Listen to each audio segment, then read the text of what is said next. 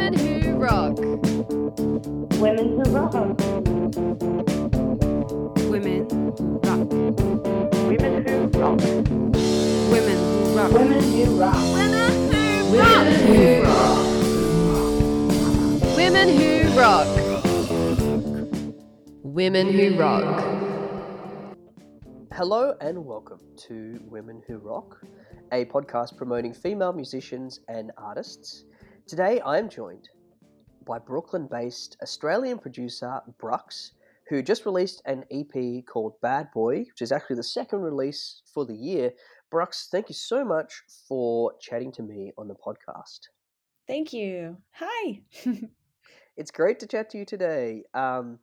So we're going to be talking about the kind of awesome EP you've released quite recently called Bad Boy.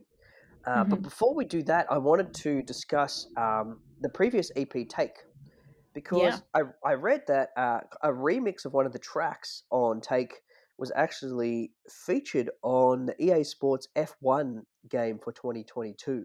So Yes. congratulations. Thank you. Tell us a bit about how that came about and whether you have played Formula One 2022. Well, so firstly, the remix came about through a good friend of mine, Pat Locke, who I actually collaborated with on my Bad Boy EP, on the track Bad Boy. So Pat and I have been writing together for a few years. I did a remix for him back in 2020 for his track Free Fall. And yeah, I've been wanting to get a remix off him for one of my tracks for ages. So it just so worked out with timing that he was able to remix Take. And yeah, that remix that he's done has received so much love and support since its release. And we were so lucky that, it was chosen to be a part of the soundtrack, which was totally random. That came through Deadbeat. So the label that I released the Take EP through had that offer come through, and they Right, okay. forwarded it to us. And they're like, "What do you guys think?" We're like, "Hell yeah!" Yes. Like, that's so cool. Yeah. Yeah, the first time that I'd ever had a track on a video game, so that was pretty awesome. And the answer to your second question, no, I have not played it yet because I don't own a PlayStation or Xbox. Right. I don't. Are you I don't much of actually a don't. gamer in general? I am, but when I was much younger, I stopped playing games. Like I would play Nintendo, and Wii, and also GameCube, N64. Like I'm a Nintendo gal. But Right, okay. I stopped playing, in my 20s. I'm in my 30s now. I kind of wish I did have a console, but I think I would procrastinate even more than I already do. So it's probably Sure. not a good idea. We have probably direct similarity in everything you just said. Oh, really? I used That's to be a awesome. gamer too. I don't own a console. I'm in my 30s. Yeah. But I do remember as a kid playing Tony Hawk Pro Skater Yeah. and having that soundtrack embedded in my soul Mm. um, Yep. after playing it for so many times. And I'm Mm-hmm. finding a lot of cool bands as a result of doing that as well. Yeah. So that could be really Yeah. cool that, Totally. a bunch of F1 enthusiasts look you up and start listening to your Yeah. music. The playlist for the game, it's very electronic focused. It seems to be the trend these days. Hey, like a lot more of these, agencies are searching for music that is more electronically focused, which is great. Let's talk about New York. Hmm. At the beginning of last year, you moved to Brooklyn, and I saw you say that you really enjoy the energy and the chaos. So, Mm. is it the vibe of New York that you're kind of getting energy from, or is it related kind of specifically to the music scene that you've sort of put yourself into? I feel like it's the energy that I pick up on in the city. Um, Right. because I feel like it's very much a whirlwind over there. In terms of like every single day, you just have no idea what opportunity is going to come your way, especially in the music scene over there. Like there are just so many artists passing through, playing shows, doing talks, and you just get thrown in like a session, or you'll be at a dinner and then someone else will turn up and they'll be like, I don't know, someone who you really admire and look up to. It's just, I've had some of these crazy experiences in the last year where it's just kind of added to the excitement and also maybe the stress as well, but it's like stress in a good way. Right. It has such an urgent energy about it, the city in general. So I feel like, I've taken that on with how I write now. Which feels really authentic to me. I kind of live in the moment and I just am really embracing every single opportunity that comes my way. Okay, that sounds great. And I mean, you were making music in Sydney for a good while before you moved. Yeah. How would you contrast? Is it just more that you think there's more opportunities in New York? Yeah, definitely. I think there are way more opportunities in the US in general. Um, like a lot of artists have made the move over to LA or New York, mostly LA, I guess, more for like session writing and pop music. But yeah, the pool is just much bigger over there. Um, it's kind of like a way higher ceiling as well. Um, Whereas, yeah, I don't know, like I think with like underground electronic music back in Australia, it is quite hard to, um, find a large following or really like cut through.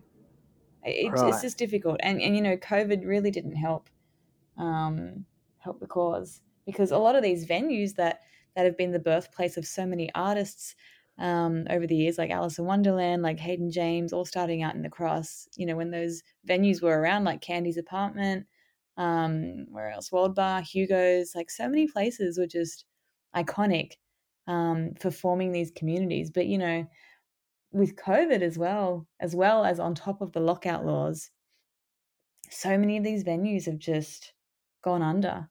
Mm, So that's really taken a toll. I feel like for me it was just a combination of the um, both things that kind of helped me make my mind up about you know deciding that it's time to try somewhere else. So right. so Okay. far it's been really really positive, and I love it. I really love New York. Well, that's great to hear, and I guess we're looking forward to the continuity of the chaos and how it influences your music. Yep. Um, I wanted to so when you were in Sydney, you were releasing music under a different moniker under Elizabeth Rose, Hmm. but now the project that you're working on is called Brux. I was wondering if you could tell us maybe about something related to the desire for anonymity as part of a switch from using like literally your name to Brux. Mm-hmm. Yep. I knew that I wanted to finish up with my Elizabeth Rose project um, when it got to the point of me feeling like I was releasing music that did not sit sit right with me. I realized that I was starting to release music that I didn't love. Um, and this was all happening when I was like 25, 26. I really did go through quite a shift um, in wanting to completely change up, just the trajectory that I had going, um, in search of a more authentic path. And it was extremely stressful. I really didn't see, a road in front of me. I really had no idea, like, what was ahead. And it was a huge risk to really abandon that project and leave my management and leave my label and booking agent. Like, I was really alone there for a good while. But I needed that. I really needed that disconnect.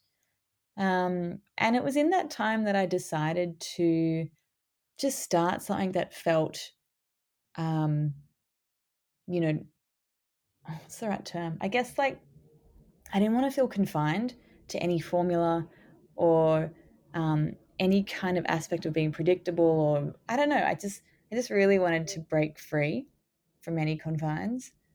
And also I wanted to move away from having an ultra feminine presence as well.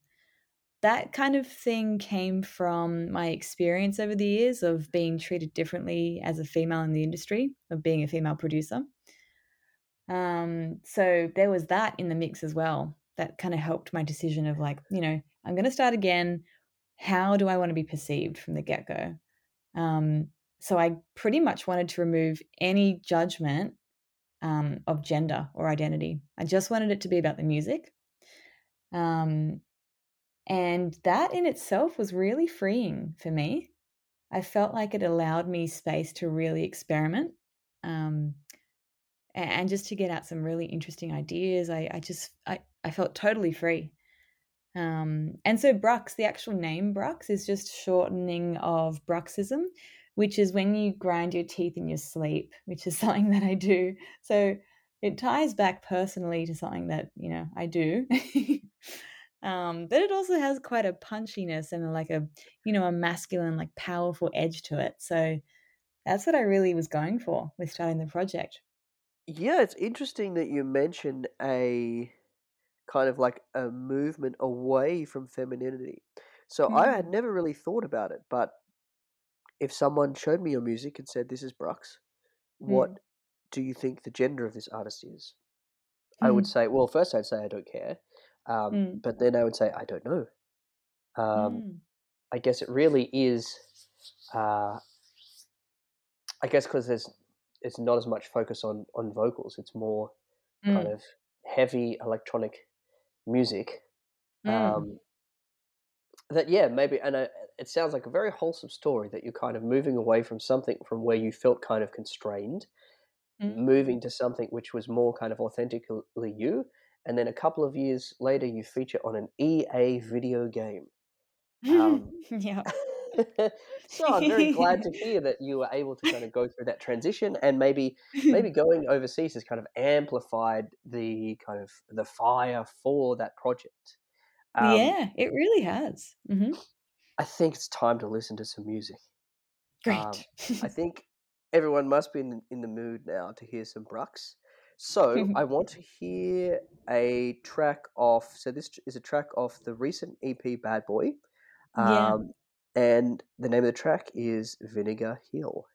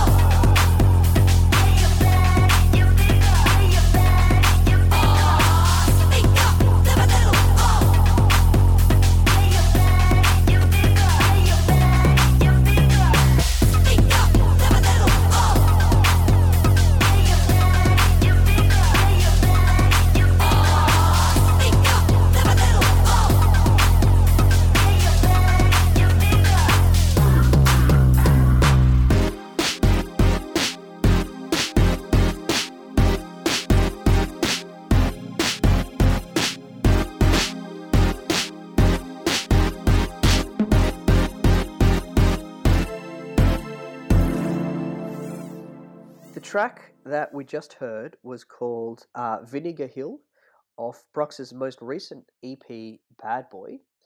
So I was wondering, can you tell us a bit about the message in this track, which kind of really ties this EP together? Yeah. So Vinegar Hill for me is about self-empowerment, really. The lyrics in it, the chant that I'm singing in it is, speak up, live a little. And then I've got this grunt that I put in, which is like the which was really fun to record, not gonna lie. Yeah, that I feel like that's a message that I wanted to send myself.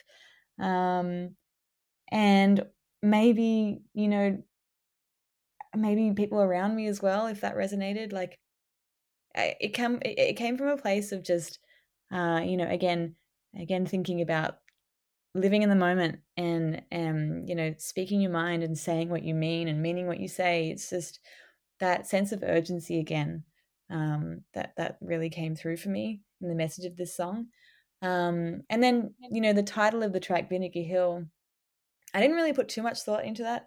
I really love the name because it's the name of a suburb that I live near in Brooklyn. So Brooklyn has a suburb called Dumbo, which stands for Down Under Manhattan Bridge Overpass. And next to Dumbo is this tiny little suburb called Vinegar Hill. It's so old. It has the most beautiful cobblestone streets, only about, maybe 4 or 5 blocks in size. And I would walk there through Vinegar Hill to get to Dumbo every weekend, when we first moved, just to kind of get an idea about, bearings of Brooklyn, of Dumbo. Sure. And also because there was an antique market in Dumbo every weekend. So, on these walks, which would last 40 minutes or so, those would be times when I would bring, my demos and a headphone, a pair of headphones, and I would just listen to what I was working on these walks. I don't know, it was kind of like an inspiring moment in time for me. I remember those months of just listening to what I was working on and just getting really amped up, just trying to like self-inspire myself. So yeah, I just chose the name of that suburb. It's like, fuck it. It's a great name. Sorry. I love the name, and it seems as though, the ethos of that song is really kind of represented in your movement to all the way across the world to Brooklyn. So it seems quite apt that there's a place name in the title.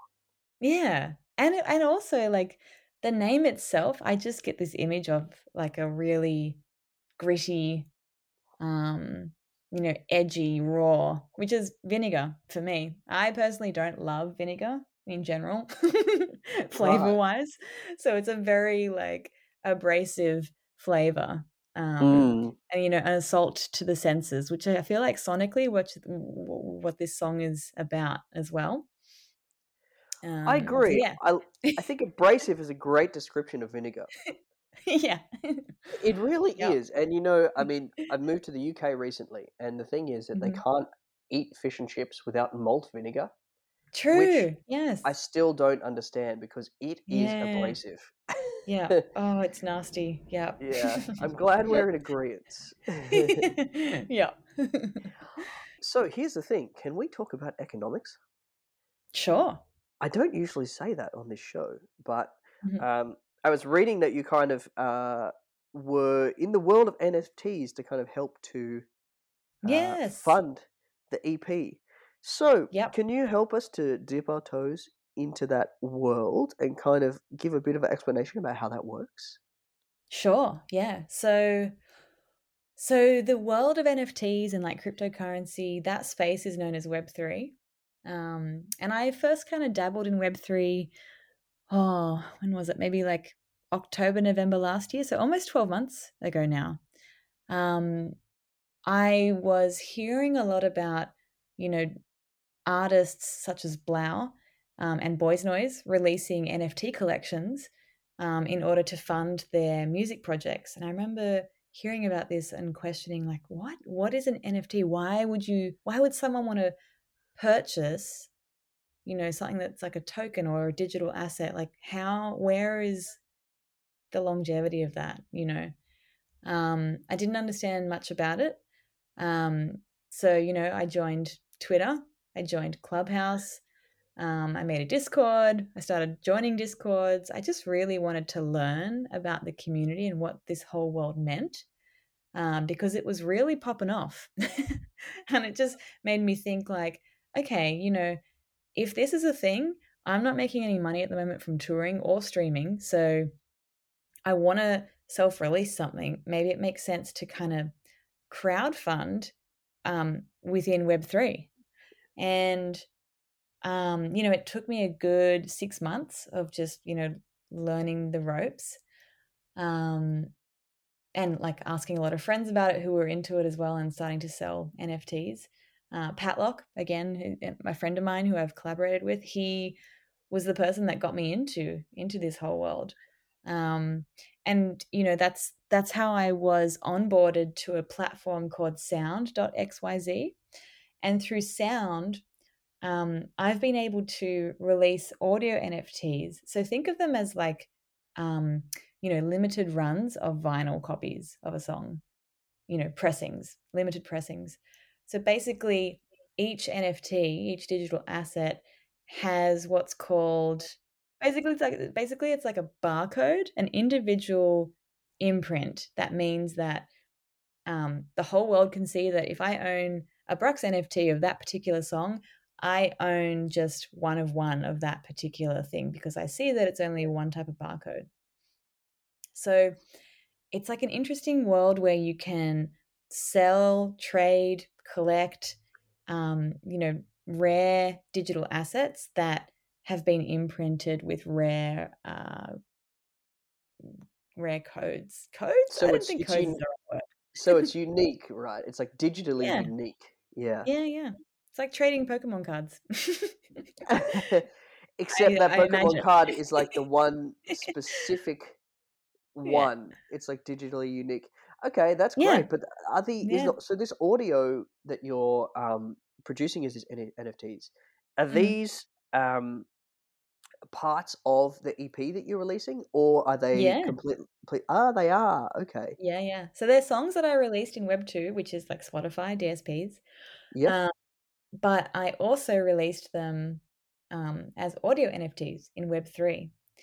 And so, my first 2 audio NFT collections on Sound were my song Push off the Take EP, and I think Step Down. I think that was the other one. Yeah. So those 2 I released, and it was through the sale of those 2 collections that I was able to raise money to fully fund the Bad Boy EP.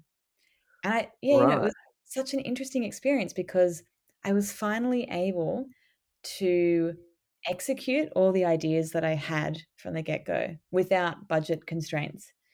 Obviously there was a limit to the budget, but at least I had a bit more, money to work with, rather than just say, I don't know, $3,000 for a whole EP, which is very, very limiting, but also very normal for a lot of independent emerging artists. Whereas I had about 12 grand to work with. So, I paid for mixing, mastering, photo shoot, press shots, artwork. What else? PR for US, PR for Australia, radio servicing, getting live visuals done. There's so much that goes into it that I don't think people who aren't in music realize just how much this costs. And yeah, that having those funds really allowed me to execute exactly what I had in mind for this EP. And it went really well. I had a really great response from fans, and a good response from online publications that I love, that I follow, like DJ Mag and Forbes and Mix Mag. It was just really awesome the feedback I had. So I'm kind of just on this path now of like, okay, great. Well, I want to keep doing this, if I can retain, my masters and retain most of the royalty cut and just use a distributor, then why can't I keep doing this? Like what can a label offer me that I can't do myself? I don't need a bank loan anymore. If I can self-fund it, then why not do it? It sounds like, yeah, this technology is really, I'm hearing that it's like providing you with more agency. It gives you much more control over what you're doing. Definitely. Yeah. Yeah. Yep. Yeah. Well, and like having full control as well, like that, as much as there are so many pros to that, there's also, the stress of like having to decide all of that. At the time of doing this, I was also without management. I still, I'm between management at the moment, so I was really independent in every sense of the word with this release. So it was quite a stressful time, but I learned so much. I really got to see how the machine works. It's an experience I don't regret having. It was fantastic. Okay, so you're back in Australia at the moment for a little while. Can you tell us a little bit about what you're going to be up to while you're here? Yes, so I'm back here for some shows. I'm actually playing like a live tour that kicks off tomorrow night. So Friday, the 7th of October, I'm playing in Melbourne at Yaya's alongside another awesome artist by the name of Fora. So tomorrow night's show's a live one. Then I've got a DJ set club show in Sydney on the 16th at 77. And then after that, I'm actually doing a festival run in regional areas. A festival is called The Grass is Greener. So I'm playing Gold Coast, Canberra, Cairns, and Geelong. And that about wraps up my performances while I'm out here.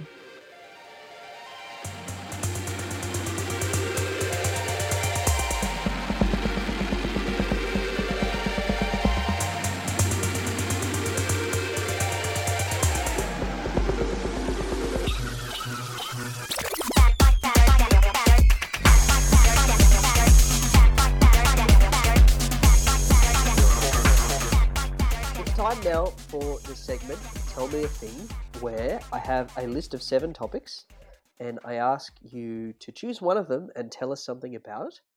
The topics are musical equipment, recording equipment, poetry, Patti Smith, punk rock, death, and politics. So, Liz, can you please tell us a thing? I'm going to have to go with musical equipment. Only because I am a collector of musical equipment, more specifically hardware synthesizers and drum machines. So, cool. Yeah. Back in my home studio over in Brooklyn, I have a little collection that I'm really proud of and slowly growing.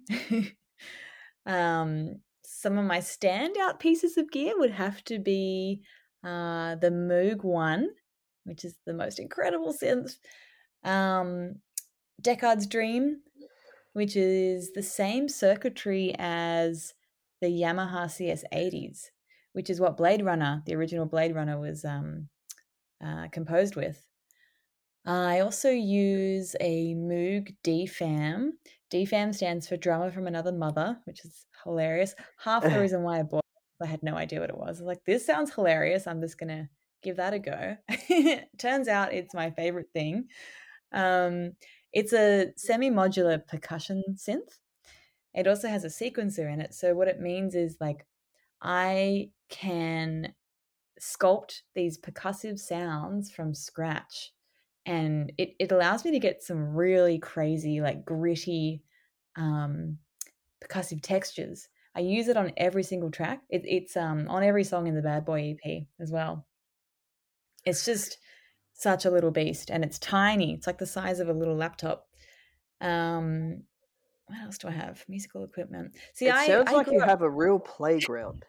I do. Yeah. And That's so that's really what cool. I need. I need that because I feel like that's how my brain works best. If I approach something as a game or just something that's silly and fun, then I get out of my own way, I can just really feel quite free Let and it have fun flow. with it. Yeah. I have a weird question related to this. Mm-hmm. Mm-hmm. I don't have synthesizers, but I have guitar pedals. Mm-hmm.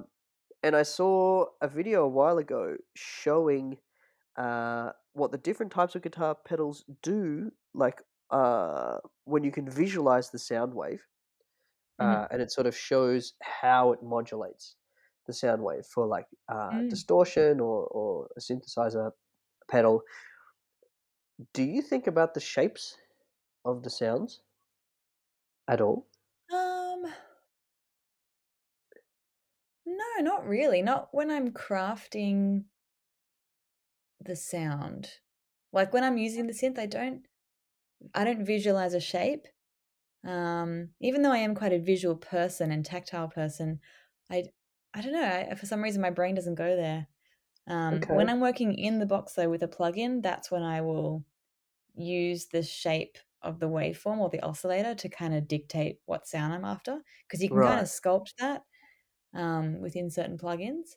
But yeah, with hardware, it's more about uh, feel, movement, and using my ear just to kind of listen out for texture. Yeah. Right. Okay. Well, as I said, it sounds like you have a cool playground at your disposal, and it's led to some really great music, and we hope that we hear more over the coming years from Brux. Hmm. But thank you so much for joining us on the podcast. It's really been a pleasure having a chat to you today. Thanks for having me.